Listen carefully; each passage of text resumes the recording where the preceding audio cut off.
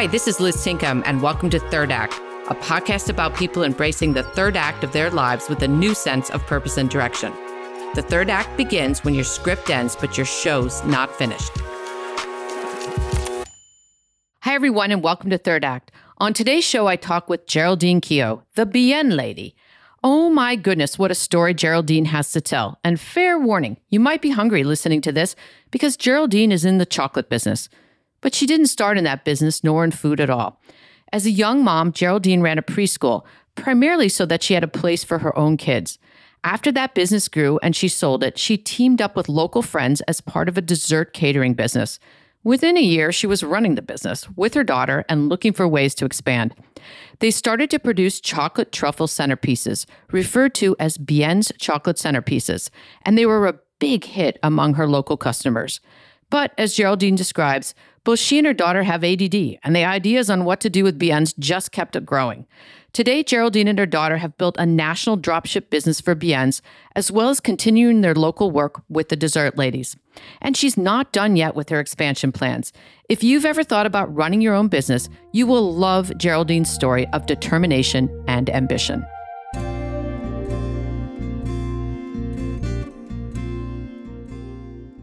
Geraldine, thank you so much for coming on the show. Where do we find you today? Calling in today from New Jersey. Oh, what part? I'm in Denville at my manufacturing plant, and it is a chilly 29 degrees today. Yeah, the East Coast still cold, even though it's the end of March. You know, it's funny. I was just looking at your Bien's chocolate centerpieces, and speaking of your manufacturing plants, your Easter candies are unbelievable. Like, do you come up with the designs, or how does that work? It's a collaboration between myself and Lindsay, my business partner, who actually happened to be my daughter as well, of whom I'm very proud. She is an amazing person to work with. And we just, feed off each other in terms of creativity. You know, one person has an idea and somebody else enhances it or comes up with something totally different. And it's like, that's the best part of our job is the creative process of coming up with ideas.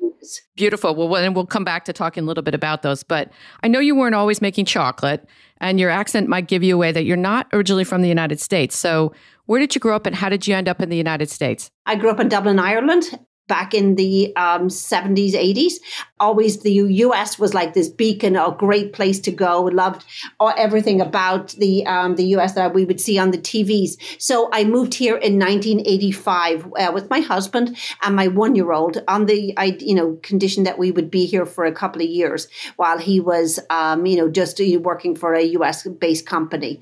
And that was 1985, a long time ago, and we are still here. So you had a daycare business at one point that you sold. How did you get into that business? Actually, that was a funny story. When I moved here, came to the US, my mom, made me guarantee that I would not put my son with anybody that I didn't know. So I started a home daycare initially just to keep myself busy and extra income. And then that morphed into a full daycare center style business. And that's how I kind of got into it. I enjoyed being around other people. I enjoy their children.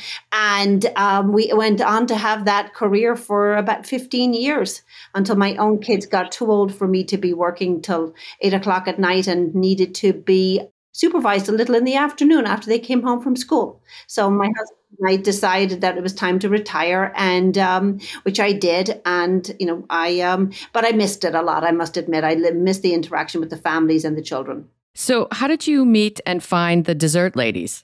Again, just, friends play such an important part of your life. And some of my friends were doing small chocolate gifts for, businesses and friends and family. And they weren't really going anywhere with it. They were struggling to find their feet. And marketing has always been one of my passions. And I said, I jumped in. At the time I wasn't working. I was volunteering a lot, and, raising money for charities was one of my favorite things to do. So I said I would help them initially get on their feet and expand the business. And within 6 months to a year, one had dropped out and the other one stayed involved. And we founded the Dessert Ladies with my daughter, Lindsay. And so you become the CEO. So there's sort of a theme here, like you get going and then all of a sudden it sort of takes off because you quickly become the CEO of the business and it really starts to expand. So what did you see and how did you get that to happen? We had a small vision to begin with. It was 2009. Economy had just kind of cratered, and we saw an opportunity for a small business to be able to retain a client by sending them a gift that had, a personalization to it. And with Lindsay's, coming into the company, she brought with her the ability to be able to add edible images to a lot of our chocolate products. So people could add logos and messaging, and that became a huge opportunity for us. But again, I didn't want to stay and just do something, small. We had a vision from the get-go that we would be the best in the business. And we also wanted to expand our product offerings to all of our clients. So we started adding every dessert imaginable. Our theme was, it's small bites, like small as, single serving dessert. Enjoy it, have it taste as good as it looks, and then move on from the guilt. So we kind of rallied around that theme and then made presentation boxes for our clients that they could give to, somebody for birthdays, milestone events, and then at the holidays. So it kind of, grew from there. But our dessert started getting a lot of attention. And in 2014, we opened a commercial kitchen and a store in our current location in Stirling in 2012, September. And then in the middle of 2013, we were approached to pitch to the NFL that was coming to New Jersey the following year with the Super Bowl. And we were asked, would we like to get involved in that process? So that turned out to be a 7-month tryout, so to speak. And, we would go back every couple of weeks with new dessert offerings. And, I think we pretty much gave them our whole repertoire over that 7 months. And they seemed to enjoy sitting around eating them. But we were quite okay with that. But it was a great team. And they were planning this huge tailgate party that is customary on the afternoon of the Super Bowl, the 2 to 6 hour before the game gets going. So we were lucky to be awarded the contract for that, and then got elevated to the VIP room with all of the owners and celebrities, and which was an unbelievable experience for us. 11,000 people. We're a small company. We're thinking, how are we going to make this happen? But fortunately, they gave us a great array of dessert offerings to bring in with us. So we rallied all the other small bakeries around the, New Jersey area, and anybody who had a specialty in Italian bakeries or Portuguese or whatever was on the menu, and we went to them for their expertise, and they made those small products, and we just collated everything together, and then presented on the day. So it was actually a big community effort, but it was amazing for us to be able to pull this off. And it really did test our mettle as to how we were going to be as, future business owners. And it gave us an idea about scale, which we hadn't really, anticipated up until then. So it was a heck of an opportunity, and it was just a great thing to experience. So how many pieces of dessert did you deliver that day? It had to be 24,000. Oh my goodness. And how big had the biggest order prior to that been? Do you remember? Actually, that weekend we had a conflict. One of our clients was a hospital in Pennsylvania, and they were looking for 3,000 personalized cookies, sugar cookies. And, under normal circumstances, a 3,000 piece order would be huge. And the fact that it happened the same weekend was just like enough to test us completely. But we were able to complete both. So getting the size of this contract and the scope of it was a big deal. And it was a lot. But we got it done, and we delivered, and we enjoyed the entire process from start to end. It was truly transformational for us. Do you have any background in cooking, catering, any of that at this point? Other than being something that we did as Irish, like, English dessert is a big part of our meal. And, I grew up in a household of bakers, some classically trained. And I just, I was actually the worst of the lot of them, believe it or not. Everybody groaned when it was my turn. But I could bake. The one thing I learned from young was that I could bake. Not a great decorator, but then, I started to look around, and I saw incredible talent out there. So we put out advertisements and we hired some incredibly talented people that are still with us to take on the decorating part of the bakery business. And we make a great combination of, good, quality, best ingredient, bakery items, as well as superb talent in terms of creativity and design and execution of no matter what it is, whether it's a high profile cake, a big, something huge, or it's somebody's cake for their relative's birthday and there's 6 or 8 of them. Everyone is equally as important.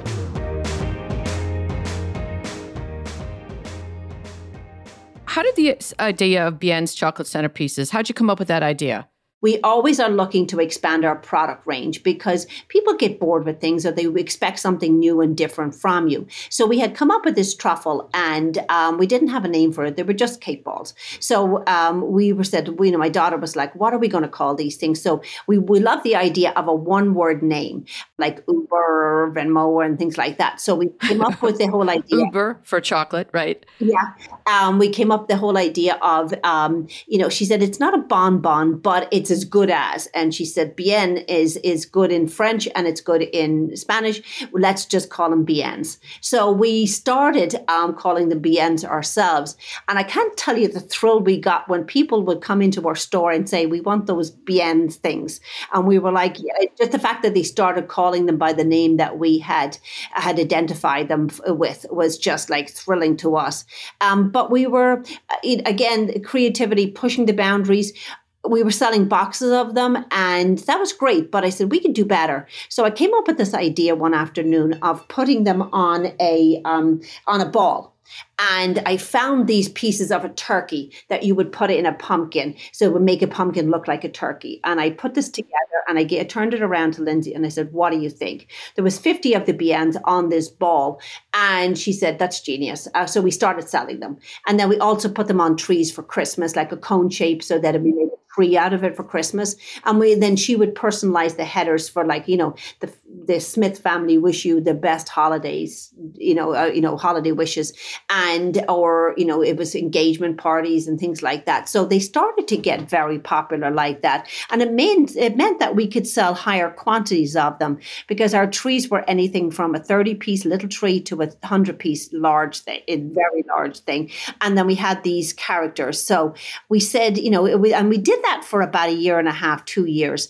And after the Super Bowl explosion, and we were we were happy with the progress we were making, but we realized that we couldn't go any further with it, that we couldn't ship them. We tried. It was a disaster. These things were stuck on a foam ball with styrofoam ball with toothpicks, and obviously we can deliver them. But so we were restricted to a very small catchment area.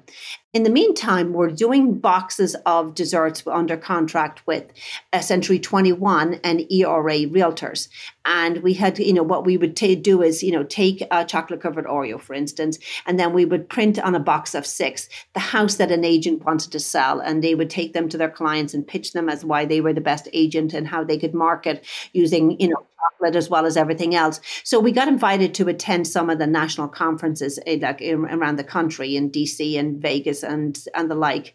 And we brought our Biens on the road with us because we really wanted to make sure that it just wasn't a local phenomenon and that other people around the country liked them equally as much as we did. So we would use them as samples at these conferences and we would have a line every morning waiting for us. People going, can I have some of those things? So we knew we were onto something good. So we then dug down and said, how do we scale this? How do we grow this so that we can ship these nationwide? And at the time, I had applied for I'm all about education with business. You keep learning all the time. So I applied for the Goldman Sachs 10,000 Small Business Program and got accepted. It's a great program. It's free to the participants once you're selected. And it was a great opportunity. But they challenged me on the very first day and said, what are you here for? And what are you going to do with this, this education that's going to help you scale and really grow your company to a different level? And I said, my idea is if I can figure something out to be able to, scale this product and ship it, then that's my growth opportunity in this. So Lindsay and I sat with an engineer and we said, this is what we want our end product to look like. We had drawn it and scaled it. And then we worked backwards, and then we worked with this for R&D for about 18 months, coming up with the right component for to be able to bring the packaging that is now what we have today with BNs for the tower and the sphere shapes.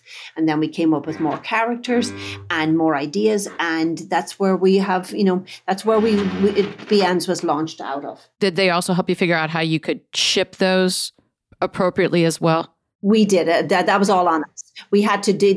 They just gave us the support in order to think bigger, think greater, just expand our horizons. But we had to figure out how to ship them. So when I grew up in Ireland, we had a company that made Easter eggs, and they always had these, this packaging that allowed them to ship the eggs all over the country and keep them intact from getting broken. Like the shell of an Easter egg is very thin, and said if it works for them, it can work for them. So that was kind of my inspiration as to how once we saw what the forms would look like, and then with all the spikes on them that we attached the BNs to, we had to change them millimeter by millimeter just to make sure that we had the projection right of the spike so that it would stay on in transit. But this piece that coming together, this what we call our final wrap, it came together and it hooked, and it kept everything secure. And we, had great fun the first couple of months, kicking them around the facility. We literally to make sure they don't break. To make sure that they didn't break and the things didn't fall off. And then we put them in.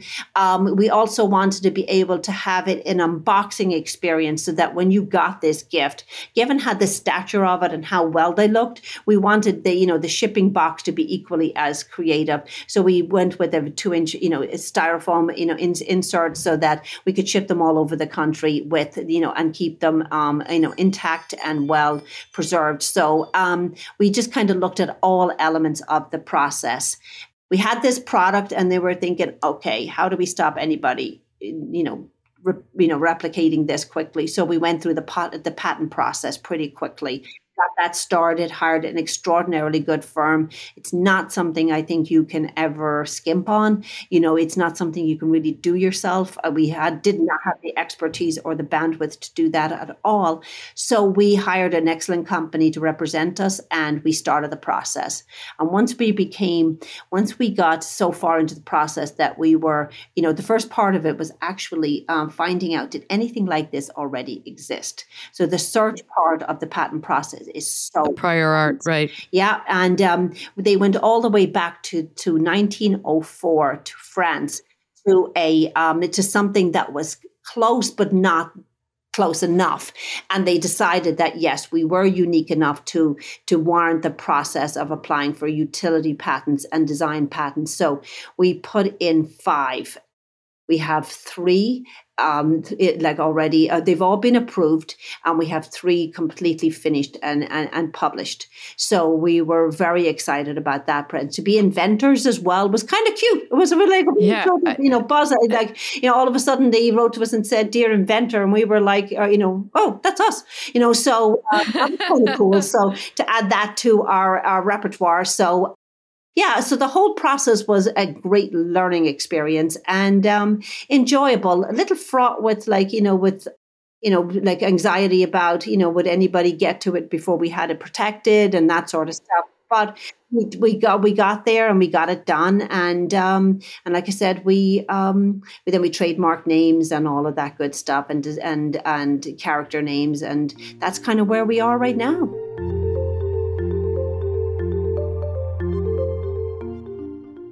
This story of building a small business basically from an idea is amazing. And I know it's growing by leaps and bounds, and we'll come to that. But we have listeners who, in their third act, want to launch small businesses. So what would be sort of the top, say, 1 to 3 pieces of advice you might give someone who's listening and thinking about doing something similar? I'd say, first of all, it's possible. That's the, okay, good. As crazy as that sounds, it's possible. It's, I recommend to people, imagine your end result and then work back and itemize the steps and then break them off into pieces and see who can you get to help you with this. It helps to have somebody, and I'm lucky in regard, to have somebody be able to run your ideas against, that will give you honest feedback. For everything you get right, you're going to get something wrong. And just, going the distance and believing that you can do it, even if it seems unreasonable. There are people out there that can help you with all elements of it. And that's what networking does. Just keep, networking with people, asking questions, being, not having to have all the answers up front, but finding out, and doing your due diligence. Is this something that some people are going to want? Are they prepared to pay for it? And, how much resources do I have to be able to apply to this? I think they're my big three. But we're like diehard, do it, people. Yeah, no, that's great advice. So you still have the two businesses, Bien's and Dessert Ladies? Mm-hmm. Yep, we do. And where are you headed with both? With Dessert Ladies, actually, I'll go with Bien's first, because that's possibly easier, because that's got a very clear path. The Bien's, I need to grow this as quickly as I can and as solidly as I can. When we started the Dessert Ladies, it was very much a mom and pop type business, and we were okay with that. We knew that it's impossible to scale that type of business. We did look at franchising it, but it wasn't the business model we thought made the most sense to us. But we also enjoy the creativity of it. And, we do a lot of dessert bars at the Dessert Ladies and signature cakes and things like that. And we do love that. And we realize that it does have limitations on it based on geography for the most part. But we do like that business. And we're always looking to make that better. And interesting, as one has developed, it's now opened an incredible opportunity for the Dessert Ladies, which I'll get to in a second. So, the Bien's, we learned a lot along the way from mistakes that we made and successes that we had with Dessert Ladies as to how to build a business that has scalability and getting ourselves into the flow process of being able to scale a business. And I don't think we would be where we are with Bien's right now if we hadn't had our teeth cut on Dessert Lady. So it's incredibly valuable to us in that regard. But with the Bien's, we have we have a great product range. We have this, basically, we added other products to the Bien's range, like the chocolate covered pretzels, all of the other things that we do, so that we would be able to offer just not a one-dimensional product to our customers. And again, the customization for our corporate customers is huge. So as long as we're able to offer that on different types of products, like our chocolate covered Oreos or even graham crackers or whatever it is, we feel like we can answer a lot of the pain points that our corporate customers have when they're gifting and they're looking to make a memorable gift, exchange with somebody. So we grew this with the intention of us being able to scale it. And, we opened in the middle of the pandemic, actually, my husband thought I was nuts. We found the best facility ever in this manufacturing plant that had been recently vacated. And it was spotless clean. It was perfect for food preparation, which isn't easy to find. It had a warehouse component to it. And it was like on one level, and it just spoke to us. So we said, we're going to do this, and everybody else is hanging on a thread, and we're going the opposite direction. We're going to.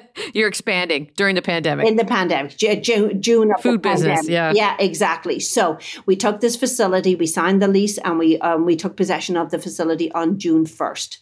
On June 4th, we went into a virtual trade show for business to business.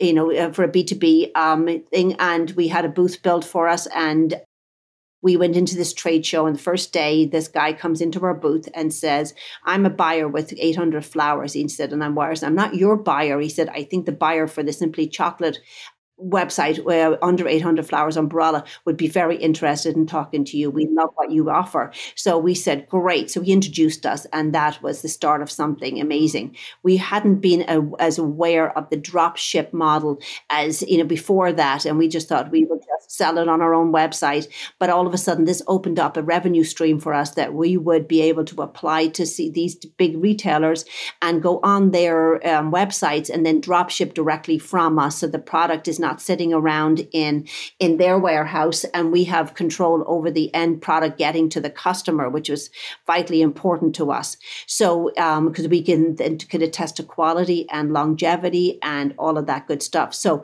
we went down this road with Bien's of expanding out our ability to drop ship. So we started with 800 Flowers. The onboarding process for that, it was one to cut our teeth on, because if anything went wrong with it, we experienced it. But we learned a lot, and it was slow, painfully slow. But in the meantime, we kind of got, like you said, okay, what else can we do? And we found a company that represents a lot of the big retailers like, Neiman Marcus and Lord & Taylor, Kroger's in the South. And we went to work with them, and we were able to get on those platforms and expand out our product offerings for the 2021 holiday season. So we learned a lot from this process. It sounds like it comes together quickly, but there was weeks and months in between where we were frustrated, and we were, it all doesn't go smoothly. And some days you just throw up your hands, but you're in it to win it. So you have to, you find another way to go. You pivot. When you say we, how many people are you talking? How many people do you have working at Bien's? At Bien's, we have 6 at Bien's right now. Full-time people at Bien's right now, and we are looking to actually have another 7th person joining us next Monday. We hired a sales director who's starting on Monday, and then we have 4 other positions open right now. So we're hoping to grow to 11 or 12 people by the middle of June. I'm getting the sense that, this isn't a third act. This is like 3rd, 4th, 5th. You're just going to keep going. Where do you get your drive? I mean, it seems like everything you've talked about, you touch it, you think about it, you work on it, and then all of a sudden it's like, oh, let's just keep expanding this and making it bigger. I mean, not everybody does that. So how does that happen for you? I guess it comes down to the end result. The big picture that I have at the end of this journey is I know what it's going to look like. I know where the steps are that I want to get to. And I'm at what drives us is getting to that vision of what we have for this company of, being a national brand, and, and then, potentially either an IPO or selling it. Who knows? We've been approached already, with an offer to buy us out, but we're not there yet. We're not done with it yet at all. So that kind of is the motivation to keep going and keep growing and keep, but I'm also, as a third act person, aware of the clock and the timing. And that's why I put such an effort into doing this as quickly as possible and growing this, because my husband retired early, and he is doing things that make him happy right now. He's, different, volunteer things that he does, and he helps us out with the company. He was deputy auditor at Prudential Financial before he, finished his career there. He has a wealth of business knowledge, and he's been invaluable to us. He definitely keeps us sane and keeps us, on the right track from doing anything too risky. But he's been great. But I'm also watching the clock as well. I want to be able to, I have 4 beautiful grandchildren. I love spending the time with them, and I prioritize that. But there's only so much time to go around, and this right now is a big focus for Lindsay and I, to grow this as big and as wide as we can, to make it super successful.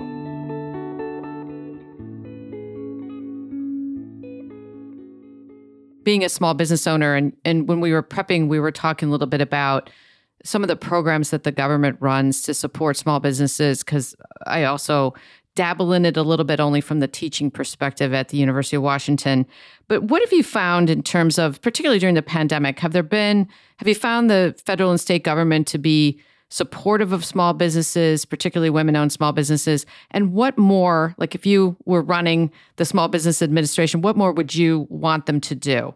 I think that it, like, quite honestly, when we went into the pandemic to begin with, the first thing I said to my staff was, we had no idea what kind of help we were going to get. We didn't know how long this was going to last. But I said, like, we will take care of you. You will be, your employment's not going to change. You won't be working as much, but you'll get paid the same as what you did, and we'll work it out down the road. And I was comfortable enough that I was going to be able to honor that for a while. I didn't know how long it was going to go. But then the government got to work, and they got, they came up with, all of a sudden, the SBA and the Small Business Administration is thrust into the forefront of small business. They'd always been there with great programs, and I was very familiar with them because they offer a program in every state that is a great resource for every small business owner out there. It's called the Emerging Leaders Program, and every state has one, and you apply to it, and it's pretty much like a small MBA program, high level,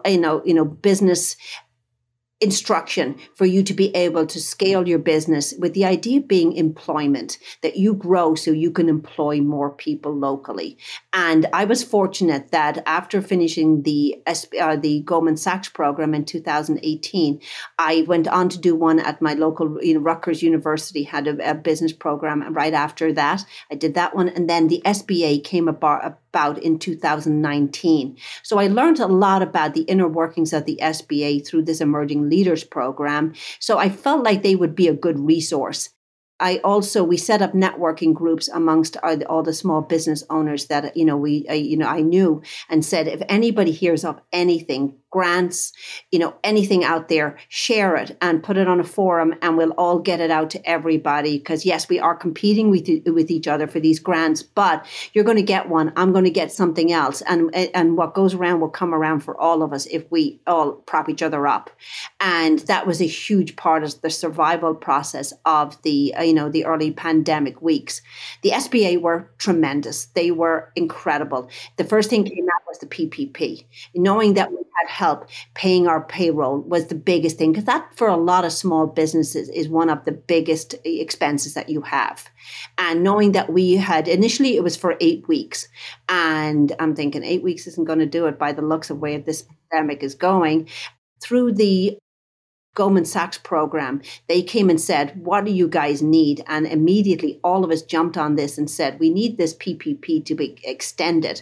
So they said, how many weeks? There was anything from 12 to 24. So they went out and they lobbied with all of the legislators that was involved in this for 24 weeks on the PPP, forgiveness on the PPP. And they got it for us. They were a large part of being able to, our voices were heard. And I got very involved with calling my local, legislators. I hadn't talked to them much before. I never really felt they were part of the process, but all of a sudden they were making votes and decisions on what kind of aid that we would get from the federal government. So it made sense to talk to them. So we got them involved, and I spoke to them regularly about the progress and our fears and just like the struggles that we were having.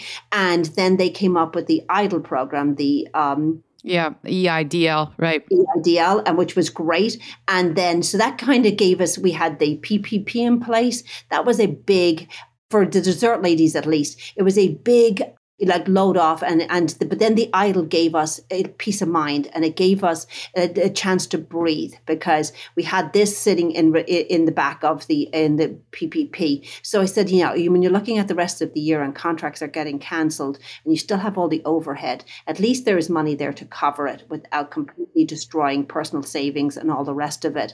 And it also gave us the platform to be able to think about expanding. What can we do with this opportunity? But again, these programs were a lifeline for a lot of us, and it gave us the impetus to say we can survive this and we can keep going. And as we needed it, they added a second round of PPP, and then they opened up the bands on the EIDL for us to be able to go back and reapply for more. And that, in 2021, both of those things were life-saving. Has your business started? It's coming out, I assume, out of the pandemic. Yes. Yeah, no question. No question. We started to doing more in-person things and just be able to get back to trade shows, for instance, this year. We have several lined up for BNs. We got certified during the pandemic for women as a women-owned business, which is, and that network in the WBENC is incredible for all business owners, incredible. And now we're looking at several different ways where we're going to grow BNs. Our new hire, which Larry is next week. I'm looking forward to have him come in and take over the sales process and help us grow, in that regard. And I just feel like there's so much territory out there that we can conquer once we have a plan. And I'm super excited about it. I'm thrilled. I can tell. Yeah. Well, listen, I almost named this podcast I'm Not Done Yet. What aren't you done with yet? I don't think I'm ever going to be done because I always feel like there's so much to do, and staying active and it invigorates your brain and it keeps you, it keeps you going and it keeps you, I'm not done at all on any front, quite honestly. No matter what it is, I'm not done traveling. I've had many canceled trips that I've really been sad over, but, I'm not done with, like growing this business and just getting out and talking about it. I feel like I wish there was more we could do to support each other. You asked me a question about what can the government do for us as business owners, especially women or any diverse business owners. Access to capital, like fair access to capital, is a huge hurdle that we still fight against. And there are a lot of predatory people out there that you just have to ignore. Best advice: stay away from them and get creative. But if you have a good business plan and you have good credit and you've done your best with your business to keep that in, you will find the funding that you need. But you have to dig. You have to do that, and you have to network. Network is the golden rule of small business. Geraldine, thank you so much for being on the show. In addition to publishing where we can find BNs, the chocolate centerpieces, where else can people find you online? You can find us at a lot of the large retailers, Neiman Marcus, Lord & Taylor. You can find us on our own website. So, through Shopify, we have, BNs is available through the Dessert Ladies, dessertladies.com or bncc.com. And what about you? You're on LinkedIn, right? I'm on LinkedIn as well, yes, with both companies. Yes. So we can all be inspired by you. So thank you so much, and good luck with the growth of the business. Thank you so much, Liz, for having me on the podcast today. Thanks for joining me today to listen to the Third Act podcast. You can find show notes, guest bios, and more at thirdactpodcast.com. If you enjoyed our show today, please subscribe and write a review on your favorite podcast platform. I'm your host, Liz Tinkham. I'll be back next week with another guest who's found new meaning and fulfillment in the third act of their life.